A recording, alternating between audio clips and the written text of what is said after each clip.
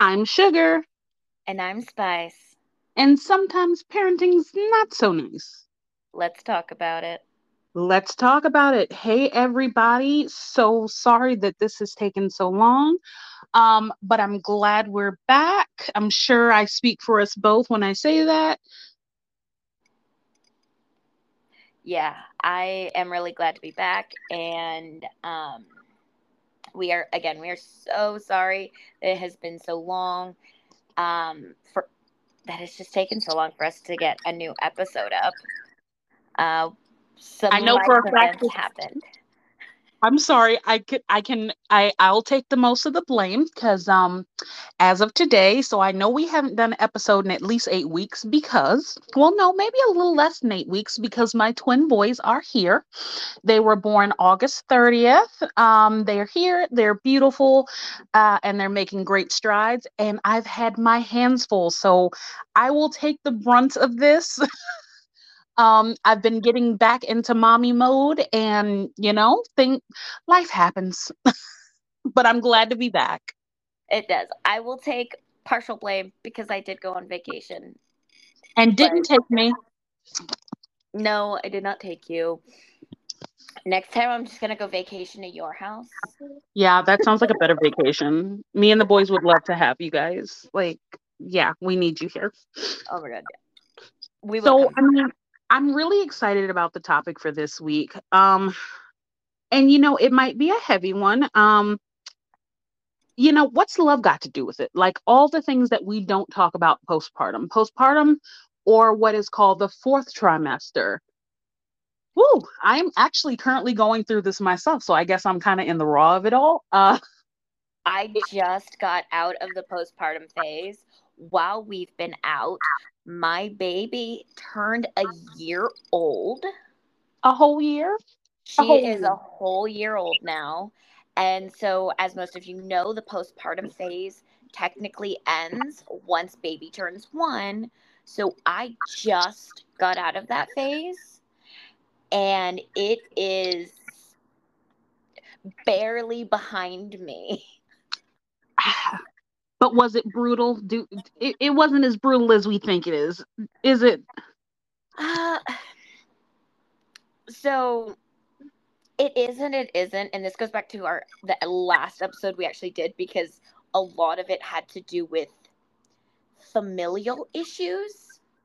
It's pretty Understandable. brutal because of judgment from family, and about, as you know, my precious angel E.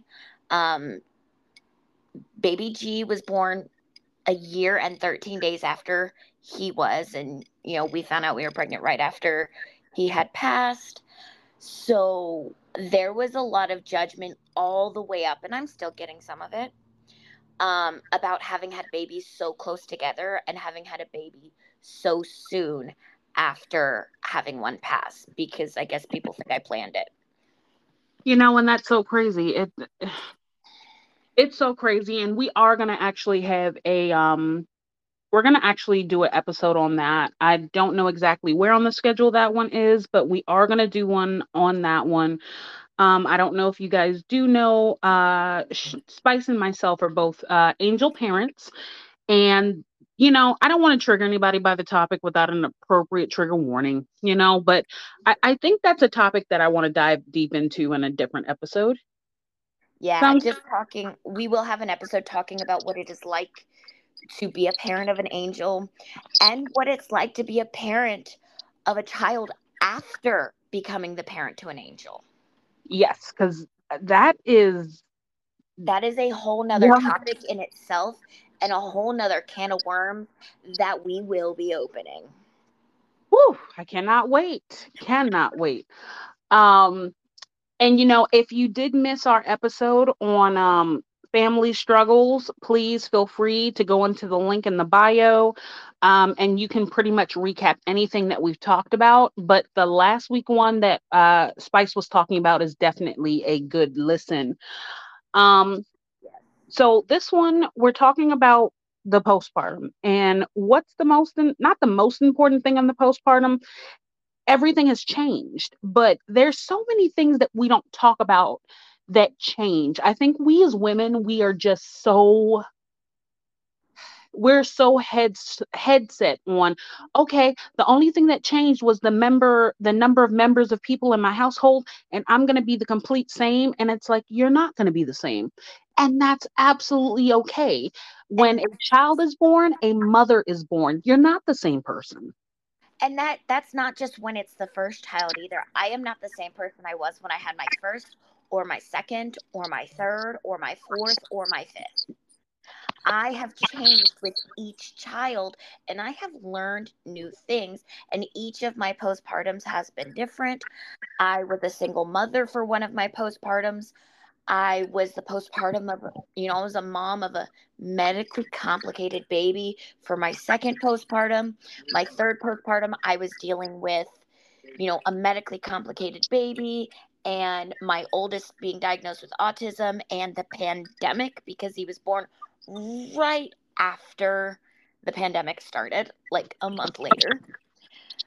You know, Um, you it, know, it's crazy that you say that, because people, like, it is normal change from one child to the other. And I actually got to see that full circle with my boys. Like I said, I have my twin boys in August. I caught your cough. I um I had my twin boys in August, and one went to the NICU for a week, and one baby I got to bring home. It was only for one day. And that first night when I only had the one baby with me was complete. Like, I became, from that first night home with just one to the next night where I had both, I was a completely different person. Because that first night, I'm like, heck yeah, I got this. And oh my God, having twins, postpartum, and everything else in 24 hours. Oh yeah, ooh, ooh. that second night, I got a call at 3 a.m., something about a firehouse. Oh God, yes. Because at that point, I'm just like, he's cute. I can like drop him off at the fire station, right? He's adorable. Of course, I would never do that. Like, I love my boy. I just, in the NICU, they just there's so many hands. Like, there may not be a full staff of nurses, full staff. Um, but there's more than just me, and there's a new shift every either 8 or 12 hours. And if you need a hand, there may be a nurse who can assist you. And at home, because I'm a single mother by choice, at home it's just me. And it was just me taking care of two different people who had two, even though they're twins, with one being in the NICU, they both had completely different needs. And oh, oh geez. I definitely found my power that night, and I've been powering through since then. You also discovered the magic of monsters. Oh my God, yeah. So the last 8 weeks of my life have been sponsored by the letter M, which stands for Monster. Now, I am not being sponsored by Monster, but Monster, if you hear this, I will take 3 cases of salted caramel, because yeah. My last 7 years have been powered by monsters, so I feel that. So you've been hiding this glorious, glorious drink from me this whole entire time? No, I haven't been hiding it from you. You've been judging me about the amount of monsters I drink in a day. And for that, I apologize, because I did. I gave you a lot of crap about how many monsters you drank, and I think I've had about 4 today. It like that brings us into, one of our topics is the outside pressure people give you to snap back in shape and just not having the energy to do that. And I was probably drinking 6 to 8 monsters a day with my first baby because so many people expected, well, this is only your first kid. You should be skinnier than you are. And I'm over here thinking, I'm skinnier than I was before I got pregnant. What are you talking about? But I was walking 5 miles a day, and I was exercising, doing push ups, constantly lifting a car seat, working, taking care of my child. And I maybe slept an hour, 2 hours a night. But there was so much pressure to just snap back into your pre-baby body, which for me, a lot of people wanted me to snap back into a better body, which, let's face it, that ain't ever going to happen. But a lot of people And that's expected okay. that of me. There was so much pressure, and it needs to stop. It needs to stop. It does. And, it's crazy because on this side, I am one of those quote unquote fortunate women. As soon as I have even with my daughter P, the one that passed away in 22, I, okay, I don't know how much I've talked about my grandma from episode to episode, but I have a grandma who has zero filter. And after I had had my daughter P, the first thing she said to me, my daughter P was maybe 7 minutes old, and I had had a vaginal birth. I stood up for the first time, and the first thing my grandma said to me was, "Huh, you were all baby, weren't you?" And I'm like, "What?" That's the first thing you say to me, that I don't look pregnant anymore. So I'm one of the fortunate ones. As soon as I have my baby, my stomach goes, it looks like I'm all belly, but still, like when I look in the So mirror, many people, like, and I've heard this from a ton of people. So you were very fortunate, and you are the minority in this circumstance. So many I'm women leave the telling hospital still looking pregnant, and no one has warned them. you. I was But 6 months even pregnant. being in the minority, I don't even know if I'm really in the minority. I think it's my family who sees me with clothes on, because when I go into the bathroom to take a shower and I look at myself in that full length mirror, I just go, "Oh my God, it looks like my stomach went through a wood chipper." And I wasn't ready for that. Like, I didn't expect that. Like, I expected to have the baby bulge. Like, I had a C-section this time.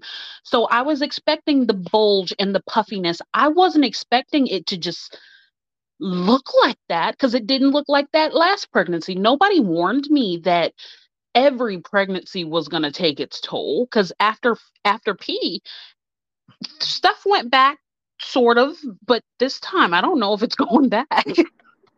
Yeah, no, as you know, I have been pregnant or in the postpartum phase for 7 years. So my body never really got the chance to go back.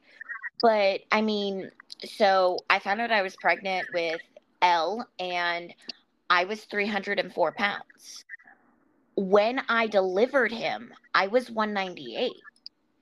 6 weeks postpartum, I was 220. And to me, my stomach looked like the whitest version of roast beef.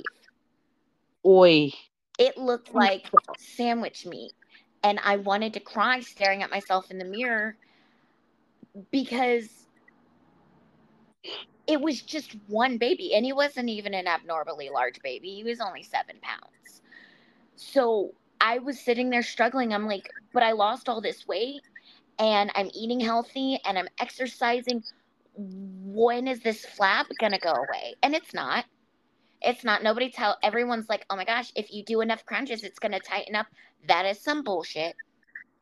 I was about to say, I call absolute BS, because the amount of crunches I've done, the amount of squats I've done, baby, I should look. What's that girl's name? I should look like Julian Michaels right about now, but I don't, and that's okay, because this body was birthed by baby. Like this, I became a mother, and I earned all of my little tiger stripes. The best thing, and it's slightly an insult, slightly a compliment. It came from my 5-year-old. M told me, she was looking at my body, and she goes, Mommy, you're fat, but you made lots of babies. So it's okay for you to be fat because your body did a good job.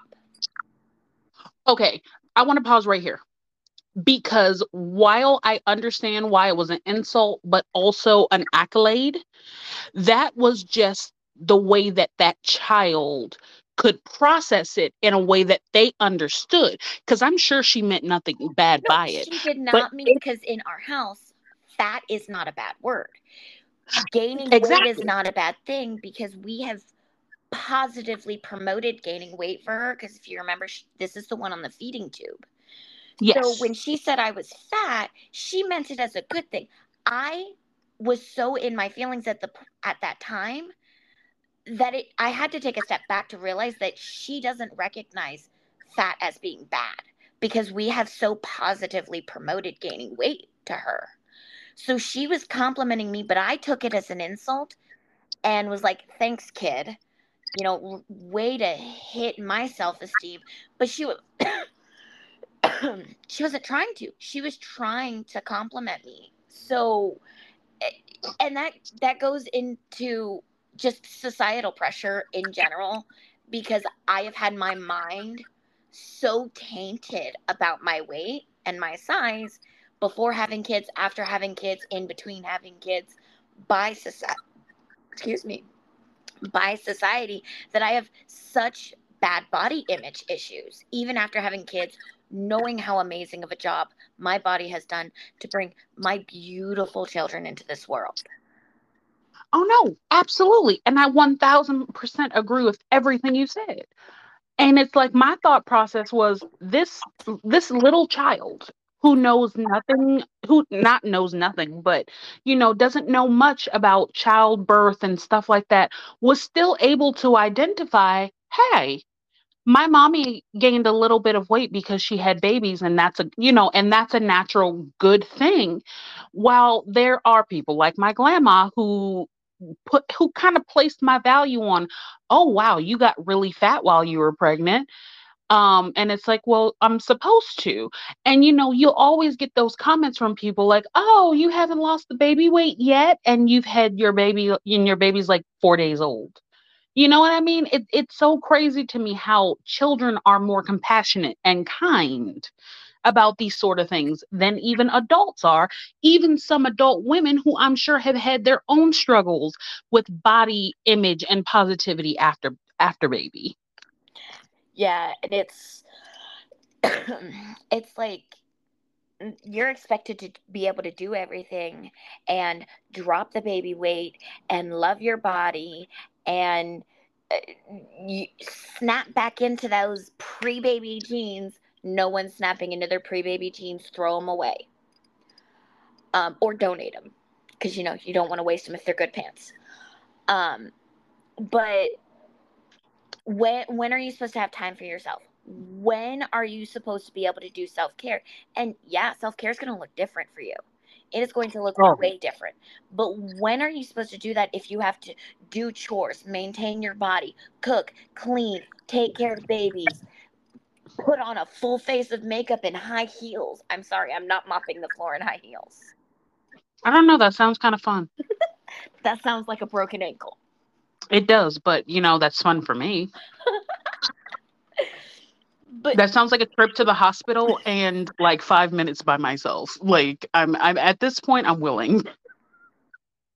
it, yeah, that might be considered self-care. Oh wow, my self care looks really different nowadays. It does. Back before I had kids, my self-care was, I'm doing my hair, I'm gonna do my makeup, I'm gonna go to the salon, I'm gonna do a facial. And now it's, I took a shower and I washed my hair. It's the bare minimum because that's what I can do. I put on a charcoal face mask and scared the shit out of my children. Look, my self-care was my nails were done every 2 weeks, and I had my brows done and my locks retwisted, and the extra pamper glitzy glam leg treatment while I was there. We're talking waxes. Oh, self-care was awesome, and my feet look like horses hooves right now. My hands look like I have worked hard labor my whole entire life. Not that that's a bad thing. Um yeah, yeah. My self care now looks like me sitting on my bed, drinking a cup of cold coffee that I have reheated 17 times and going, ah, I survived. That's what my self care looks like now. And I'm okay with that. I'm okay. I'm okay that it looks different now. Because as you mature through life, as you evolve through life and children and your stages, your self care will look different. And self care is supposed to look different because it's supposed to cater to our souls, not to anyone else's standards, if that makes any sense. So I'm okay that cold coffee is my new standard. Sometimes my self care is literally driving the long way home from dropping the kids off because I want to listen to my podcast.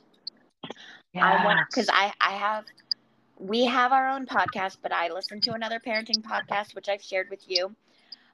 And I listen to a couple of true crime and mythical, um, scary stories and haunted, and love my podcasts or my audiobooks or whatever.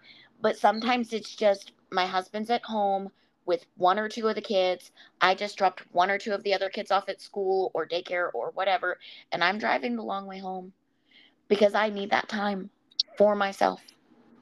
And that's okay because you deserve that time, and just like people pressure us um into getting our bodies back. And I want to say that mostly it's those friends that you lose anyway, and we'll touch on that in a minute. Um, People also pressure us into not taking that self-care time because they want to know, they want to come over the house, and you're just like, well, don't come over because my house isn't clean.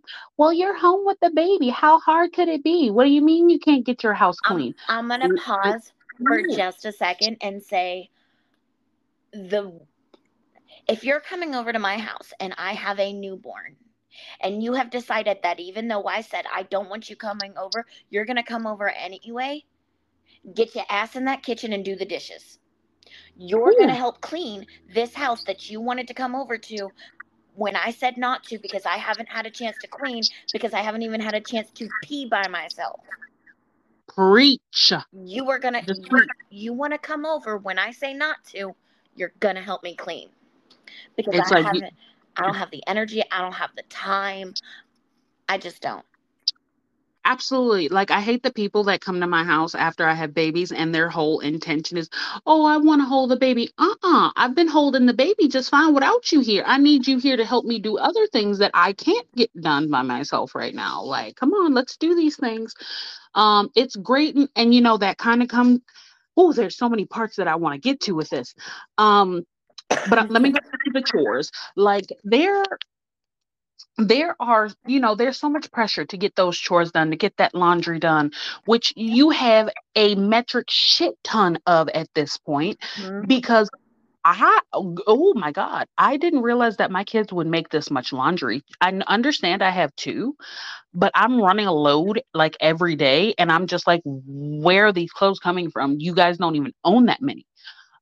I But love you between to death. Your family size is half my family size, so just imagine what you do, double it. I don't want to imagine that because that sounds like hell. I don't want to imagine that. Okay, God bless you then, because I don't know how I manage to do laundry. Like, I've only been a mom for 8 weeks, but I am finally kind of getting, and some days I fall short. Some days it's either laundry, eating, or taking a shower. Some days I have to pick one of the three. On a good day, I get two of the three. I've yet to get all three done. Plain and simple. I have no shame. I'll get there one day. It may be when they go to college, but I'll get there one day. I Um, remember when she was an infant, I basically lived on protein shakes because I could not sit down to actually eat because I had laundry and cleaning the house and wiping the four butts in my house. Well, three because one of them had just potty trained. let's No, say I three was and a still half. wiping his butt. Yeah, Um, 3.5. but it was protein shakes. I lived on protein shakes because I couldn't sit down to have a meal. And that was probably the first 3 to 4 months of her life. I couldn't sit down to have an actual meal. So I feel you. Like, it doesn't get easier. It doesn't. Because I wish it did. But Mhm. I had to make the conscious decision that I am going to let the toys and candy wrappers and shoes and clothes on the living room floor sit on the living room floor for an extra hour because I need to eat food. You do. Because sometimes, well, remember, self-care looks different. Sometimes eating is self-care because we as mothers, we always put ourselves last, and eating is self-care at this point. It is. And it's like, Learning to prioritize myself in self-care, um it has become really, really hard because I do feel guilty, and I shouldn't feel guilty because I sat down to eat a peanut butter sandwich. Those are good. I shouldn't feel guilty for that, but I do. I do. And, my older two want to be helpers so much. So if I'm making PB&Js for lunch, and I don't care if I get any hate for that being my kids' lunch, you know what? It has got carbs and grains and protein and sugars and fruit. PB&J is well rounded, and they get a glass of milk. So Yeah, that sounds pretty well rounded to me. So, but my 5-year old and my 7-year old, they love making peanut butter and jellies. So I will sit in the kitchen with them and I will let them make their lunch and their little brother's lunch because G cannot yet eat peanut butter because it's too tacky in her mouth. Um, so she just can't eat PB&J, but she can have like peanut butter on crackers. Um, so they'll make their sandwiches and their brother's sandwiches, and they might even make one for me. And I have had people make me feel guilty because I allow my children to make their own food. They're going to have to learn to do it anyway. I was about to say, isn't that just teaching independence? Like, because do we not teach our children independence anymore? Like, do we not do that? Apparently not. But Oh, I am not going to be made to feel guilty. I shouldn't feel guilty because my children are eating peanut butter and jellies or because I'm sitting down while they make their own sandwiches because they want to. To them, that's fun. And honestly, they make minimal mess. wow. Yeah, the most I'm cleaning up a little bit of peanut butter, a little bit of jelly off of the counter because they set the knife down, like the butter knife, down on the counter. Okay, So I have to so clean they it up. do better than I do. Um, And I'm sorry if anybody hears any little congested noses. Baby J has decided to join the podcast. We are going through a sleep we're not I don't know if this is a sleep regression or if this is micro sleeping, but he slept for about 20 minutes and he was like, "Hi mom." you my little baby. But I totally get it. And it's crazy, those same people who kind of down you for letting them be independent and helping out with their siblings, those are usually, from what I've seen, those are those people who are your quote unquote friends. Those same friends that are no longer friends after you have the baby. And that's something else that we don't talk about after postpartum. We don't talk about those friends who were, "Oh my God, I can't wait for the baby shower. Oh my God, call me if you ever want a you need a babysitter. Oh my God, I can't wait to do this, this, this, and this with you and the baby." And then after, you're After 6 weeks baby's ago, here, nobody answers their phone. no one answers their phone. Nobody likes anything on Facebook. Nobody sends you a message. Not a smoke signal. Not a nothing. Just The radio worst silence. comment I've gotten from one of those people is, "You allowed your children to become your personality." What? Yeah, Well, yeah. Because, so as you know, right now, I'm a stay at home mom, and for quite a bit of my children's lives, I have been mostly stay at home, um, because my children are high needs, and um, finding childcare, first of all, that can take care of special needs children that have not only the qualifications but are affordable enough, that's freaking impossible.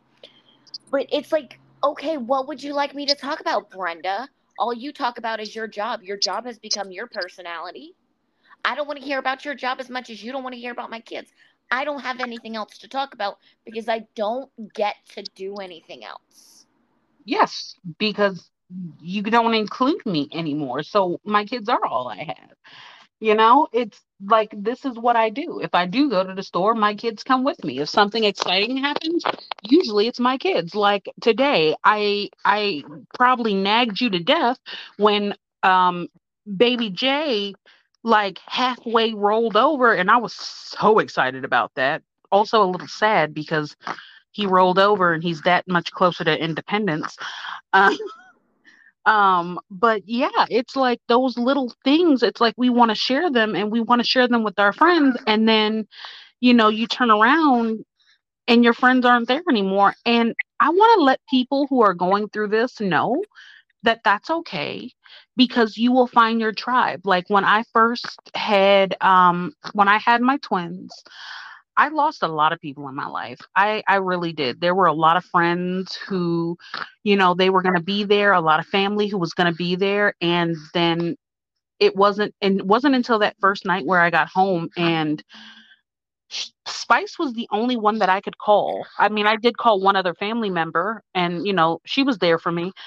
But when I realized that nobody was willing to answer that phone at 3 o'clock in the morning, but Spice, that's when I realized, blah, blah, blah. Like, okay, these may not be my people.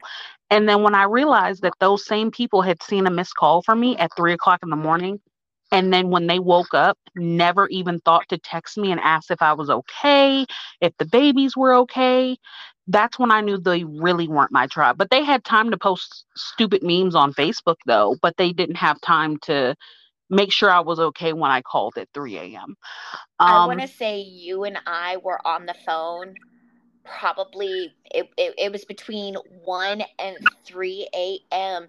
every night for the first week and a half at least, because you're like, you've been through this, help me, how do I do this? How I can't get him comfortable. He's gassy. He needs to poop. How do I do this thing? What will help him with this? Should I try a different formula? And every time you called, I was like, "What's up? What you do were you there need?" I every answered time. because I remember that feeling of having no one to call. I When Elle was born, I had zero people to call at 3 o'clock in the morning. I did, however, for a short period of time, I had my mother in law, my former mother in law, my first husband's mom. We were staying with her. I had her, and she helped calm my nerves. And she made me feel better about the things I was doing as a parent, that I wasn't failing. But all of the people, my own sisters, who said, "Call us if you ever need anything," didn't answer the phone. They didn't call back. They didn't shoot a text message. And they both were already parents. I had no one. I remember that feeling. So the moment I saw your phone ring, like my phone ring with your face, I was up answering because I knew you needed that person. And and ladies and gentlemen, this is the kind of person that you need in your friend arsenal. And I promise, if you don't have, I am hella blessed that I found her before I had my babies. And just know that if you don't have a Spice before you have your baby, you can find one afterwards because there is a mother right now who feels exactly like you do somewhere, and she will be your person. I promise.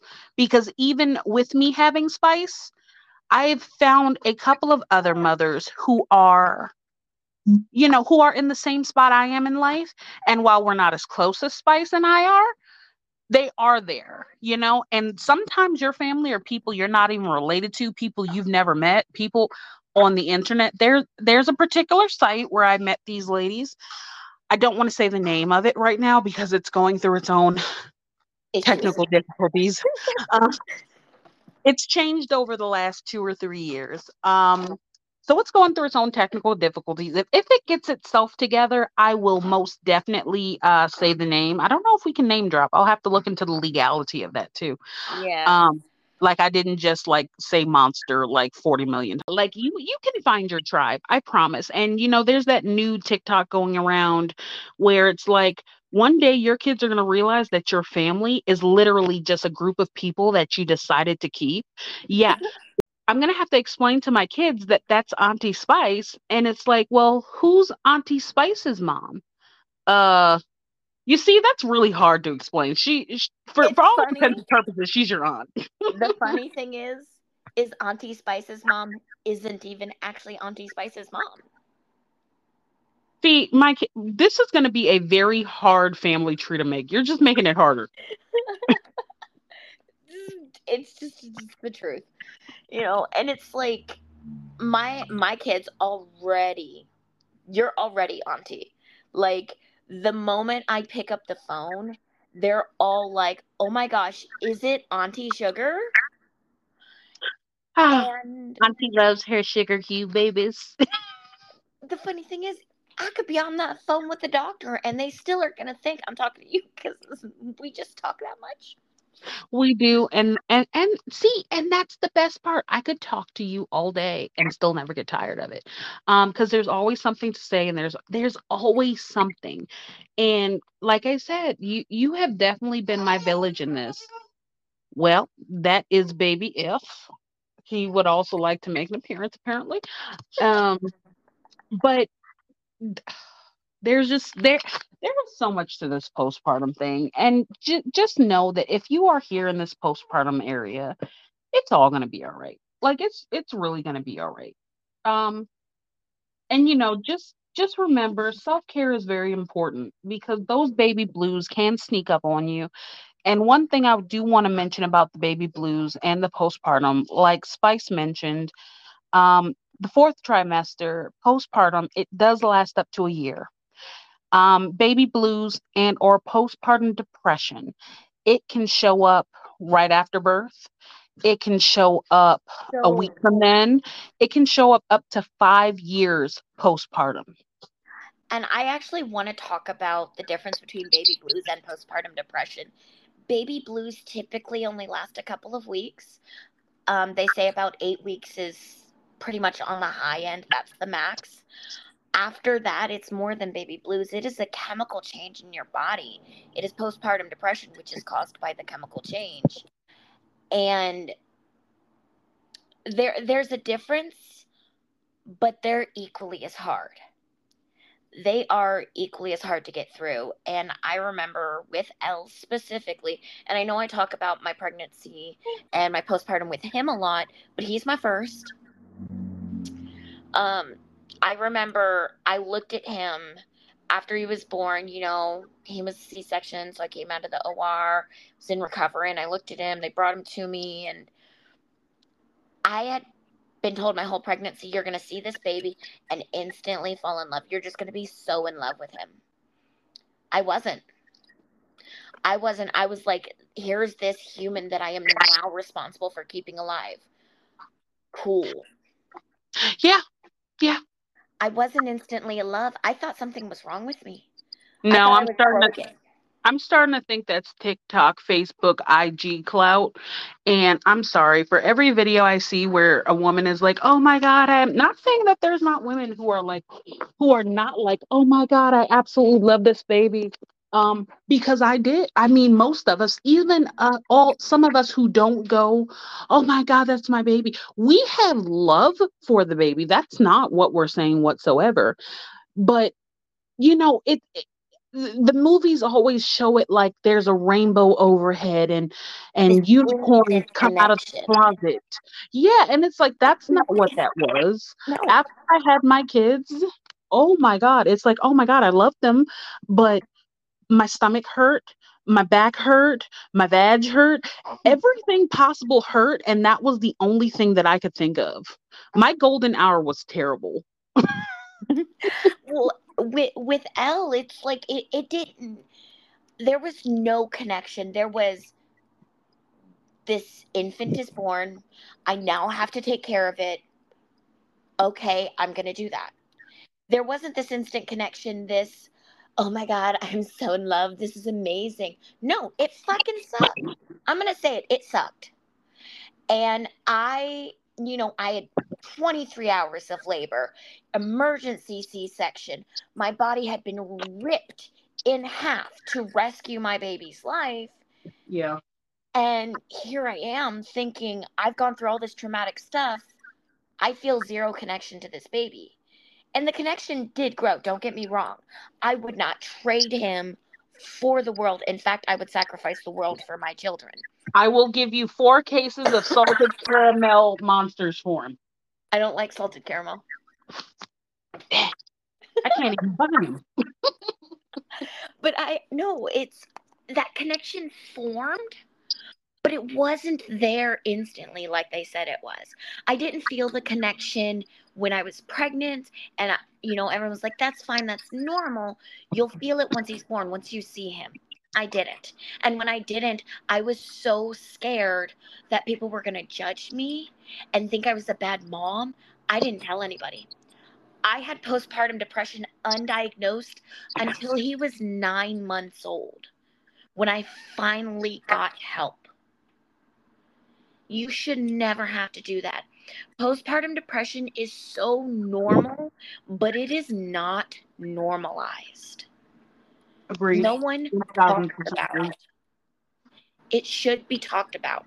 Postpartum depression, postpartum anxiety needs to be talked about so that women do not have to do it alone like I did.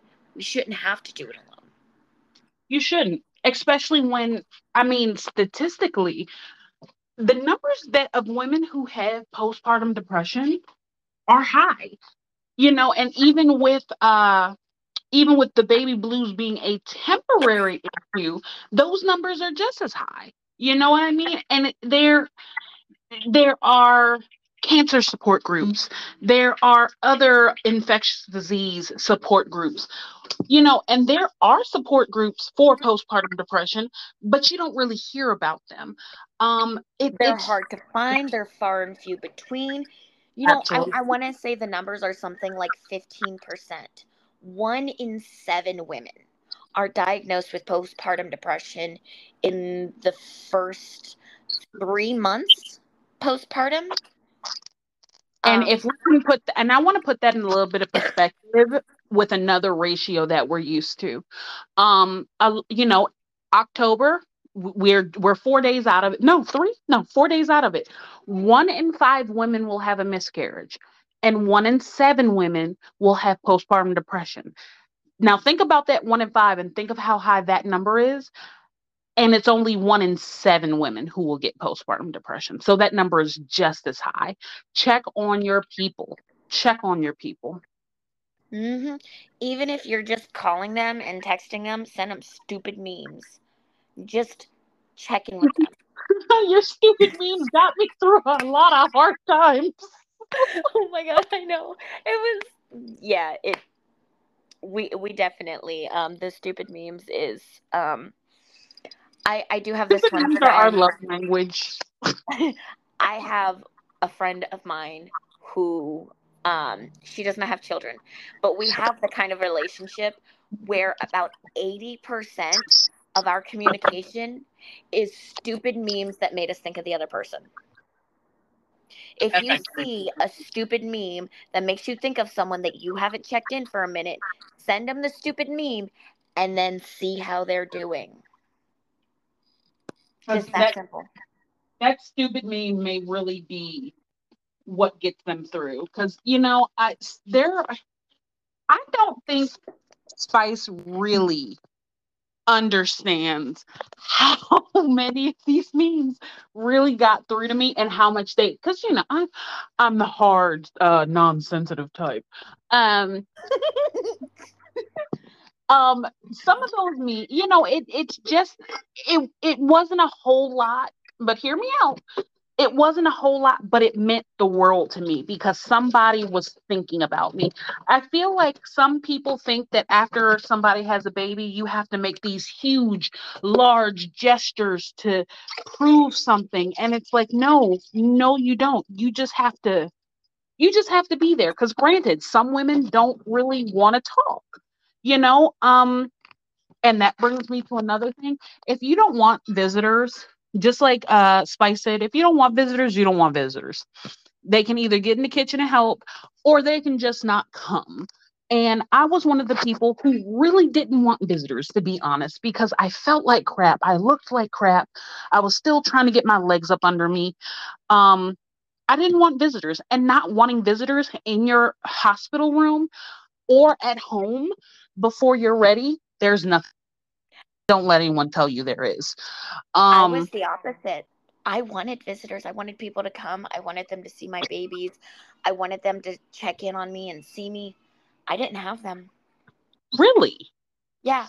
I want to say after M was born, there was one person who came to see me and did not go see her. One person wanted to see me because you have to keep in mind, me and M were in two separate hospitals. She had been Uh, transferred out. So I had people who actually went to go see her and didn't come visit me. well, that's just rude. But there was one person, and she's amazing. Still have good contact with her. She's a great part of my support system here. But she did bring something for M, but she did not go visit her in the hospital. She came to see me. She wanted to see how I was doing. And that's important. But when A was born, it, there weren't it was COVID, so visitors weren't allowed. When E was born, there was two visitors allowed at a time. Nobody came. I had my husband and no one else. When G was born, my husband was there for the first day. He got kicked out because he had a cough. He was COVID negative, and he'd had the same cough for 6 weeks, but he was kicked out because he had a cough. He had to go get a COVID test, and by the time he was able to get the results, we were being released. Oh, So I was alone. I was alone when L was born. I was alone after M was born. I was alone after A was born, after E was born, after I've been alone every time. And I was someone who wanted people to come. oh no. So I'm the opposite of you. Like, I do understand, don't come over to my house. Do not come over to my house. But when it came to the hospital, I want to say the only visitor I got mad about, my father in law, did come to visit M before she was transferred hospitals. Yeah. He held her before I did. Ooh, that's a cardinal sin. Um, Yes, it is. So that was probably the only visitor I did not want there. Um, and that was because he held her. He took a photo with her. I had not met her. no. They had to do a general anesthetic C-section. I was still in recovery. I had been put to sleep. I had not met her, and he held her and took a photo with her. Oh, I would have been so mad at that hospital. Because I know. So I had my C-section. I did have a postpartum hemorrhage. And they were trying to get my hemorrhage under control. And the whole time I'm there, I'm just like telling anyone who will listen because I'm completely doped up. I'm just like, you guys are doing everything but bringing me my baby. And and We I know almost did. I know I sounded like a complete lunatic, but I'm just there, The there. phone calls from the hospital room were hilarious because you were like, I'm doing this and that, and they're doing every damn thing but bringing me my They babies. are doing they are doing everything but bringing me my baby. And the lady's like, "We're gonna use this medication to get your bleeding to stop." And I'm like, "Okay, but if somebody else gives my baby a bottle first, I'm gonna be very upset." And I'm like caring not about this hemorrhage. I'm just like, where's my baby? I know one is in the NICU, but where's the other one? Um, it was man, I would have been so mad at that hospital. I can't even tell you a lie. Yeah, well, and I was mad at my husband as well because he allowed it. He allowed his father to. His mother did not. She did not hold my baby before me. In fact, I do believe she came up to my postpartum room, my recovery room, before my husband did because my husband was staying with the baby, obviously.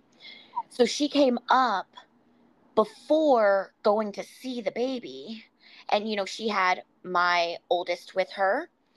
And she did go down to see the baby with me. Um, but yeah, no. I want to say part of the reason him and I have never gotten along. I mean, he's got his own issues with me, but I did never really let that go because I was robbed of that opportunity. Yeah, I wouldn't have let that go. That's not like taking the last drumstick out of the bucket of chicken. That's not really letting go of wool. I'm sorry. I, Yeah, and you know, I had a hard time bonding with M because of all of her medical issues and the uncertainty of her stability and this surgery and that surgery and this hospital stay. So I did feel, kind of robbed of that. And I saw her for 20 minutes before she was gone for 4 days. I was at the hospital, was finally let go so I could go to her hospital. I went straight from my hospital to her hospital. But yeah, well, that's four sweet. days. So we don't talk about that. We don't talk about how, if you're born with a child who has to go to a NICU, how absolutely freaking terrifying that is. Oh, Um, yes. Yes, I have my own horror story there because Grandma. Grandma came with me. She was my support person. And the day after, now mind you, that whole night that I had them was just a whirlwind. So the next day, I asked my grandma to go to the NICU because they literally cut him out of me. He was purple, and they took him directly to the NICU after he was somewhat stabilized and incubated. And I told my grandma, I'm like, can you please go first? Because I didn't know, no one had told me anything. I didn't know what I was going to see. And I was so scared of what I was going to see. I made her go first. Nobody told, like, he failed his BPP. He had a 2 out of 8. And I knew that was bad. Tell you how bad it was. I walked into the hospital at 3 o'clock and I had my C-section at I was in the C-section room by 4:15 and they were pulling them out at 4:45. Uh so I've never seen a C-section, an unscheduled C-section work that quickly. Um I mean, and I then was waiting 24 hours, so. see exactly. It's like the fact that they moved that quickly, the fact that they whisked him out of the room that fast, the fact that I didn't see him and I didn't hear him cry.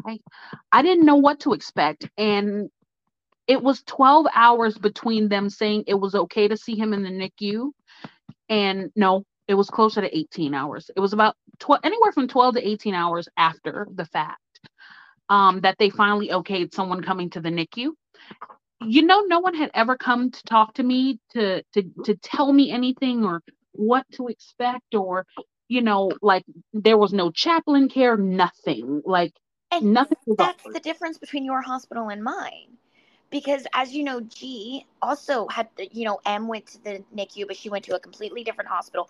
I got no information about her other than this is what we found when she was born. She's likely going to need emergency surgery. This is where we're sending her. That's what I got. And I took to Google. That was a mistake. Don't do it. Google is But the devil. yes, it is. But that was very traumatizing for me. And that was pretty much what you got as well. But when G was born, you know, G came out and she didn't really want to breathe and she was struggling and she had an APGAR of she had a 6 and then it was a 3 and she was really struggling.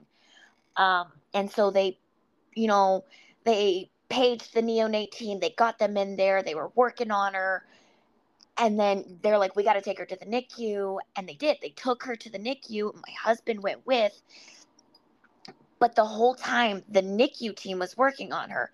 That baby nurse, who isn't part of the NICU team, she was there just for baby, but not part of the intensive care, was next to me. She was, baby's going to be okay. She's struggling to breathe right now. She's not able to clear her lungs. They're working on her. But other than that, she looked good.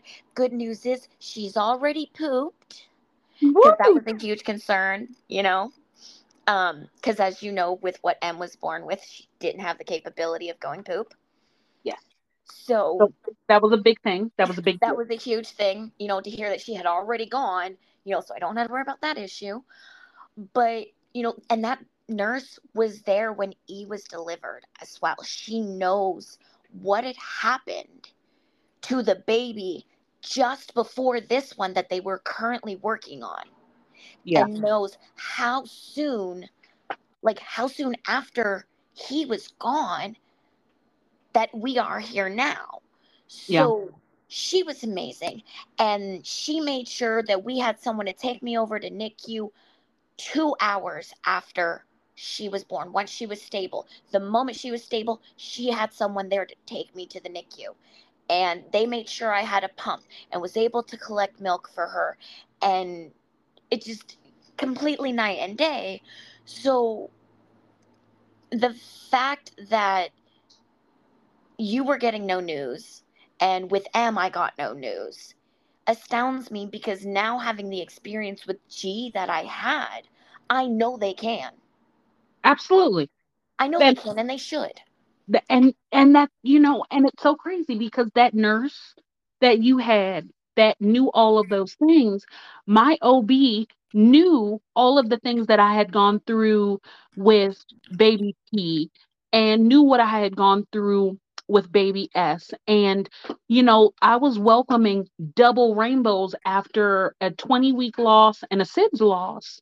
And you would think that she would have wanted to keep me in the know. Absolutely not. No, but I don't. Well, okay, let me say this because I will defend people who are not here to defend themselves. Maybe she didn't say anything because she didn't want me to panic any more than I was obviously already panicking. Because nobody goes into that situation with complete clear mind. So maybe she did it because she didn't want me to panic. Um, but that just made me panic more. So I wish if that was what she tried to do, I really wish she hadn't tried to spare my feelings because that Made it whole worse. between knowing he was okay, that I was one. remember the little camera that they had on him, and you I were was, like, "Can you check the camera?" yes, And I'm like, "Yes, I will check it." And I screenshotted stuff for you, and I'm like, "He looks so adorable." I forgot about, no, I didn't forget about that, but I remember I asked you to look too because I'm just like, please look and tell me because I don't, because my grandmother had taken one picture of him before they whisked him away. They were able to weigh him, and once they had like did the sternum rub and everything to try to get him to breathe, they had incubated him at that point to take him to the NICU. um they allowed her to take a picture. She didn't want me to see the picture, and then afterwards I found out why, because he was swollen purple and he didn't look good, and I had no clue what to expect. So that whole night I was just thinking about that picture. And then you told me he looked good and he was all wiggly and he was fine, and I'm like, I think that was the first time I had taken a breath. Mm-hmm. Yeah, and I saw the picture in question that you're talking about that grandma took, and you look at that, and he looked scary. That as a nurse, having worked, in baby units, that was not a baby that you would look and say, "Oh my gosh, that baby looks great." Yeah, yeah. But I want to say 36 hours later, I was looking at the camera and took the screenshot. He had looked so much better just in that small amount of time. He looked a lot more like his brother. He looked like a real baby. He did, instead of a marshmallow fluff. I might have to start calling him the Michelin Man. I might have to. I might have to because that was how swollen he was. Like he was just big and goofy.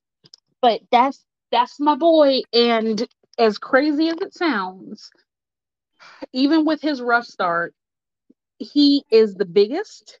He is the most thriviest, and he is the one that is definitely giving me a run for my money. I've loved having this conversation, and I really think this was a really good topic to have. But I'm absolutely super excited about next week. Mount Laundry, tackling those chores before the avalanche. I know we kind of touched on it a little bit in this particular episode about not quite always getting it done. And I really want to go in depth on like little things that you can do to kind of help keep yourself together. And this is going to be your time to shine because you are the organizational queen. I got Um, my chore charts ready. Oh, I love it. Hopefully we can get a PDF up there on the website, on the blog, in order to so that you guys have something to print out and get some tips from the queen herself. And as always, if you want to watch the not watch, huh, I love it. Maybe one day we'll do videos. If you want to listen to our last episode, please feel free to go into our bio, click the link. You'll also have the link to our blog. It has recipes and other little fun stuff. Also, there is a contact form. If there's something you want to talk about, we're more than happy to do episodes. There's also a resource list. Just go on and poke around. I'm sure this you'll find something that you like. And remember, life can be messy. That's absolutely okay. We'll see you next week. See you on the next episode.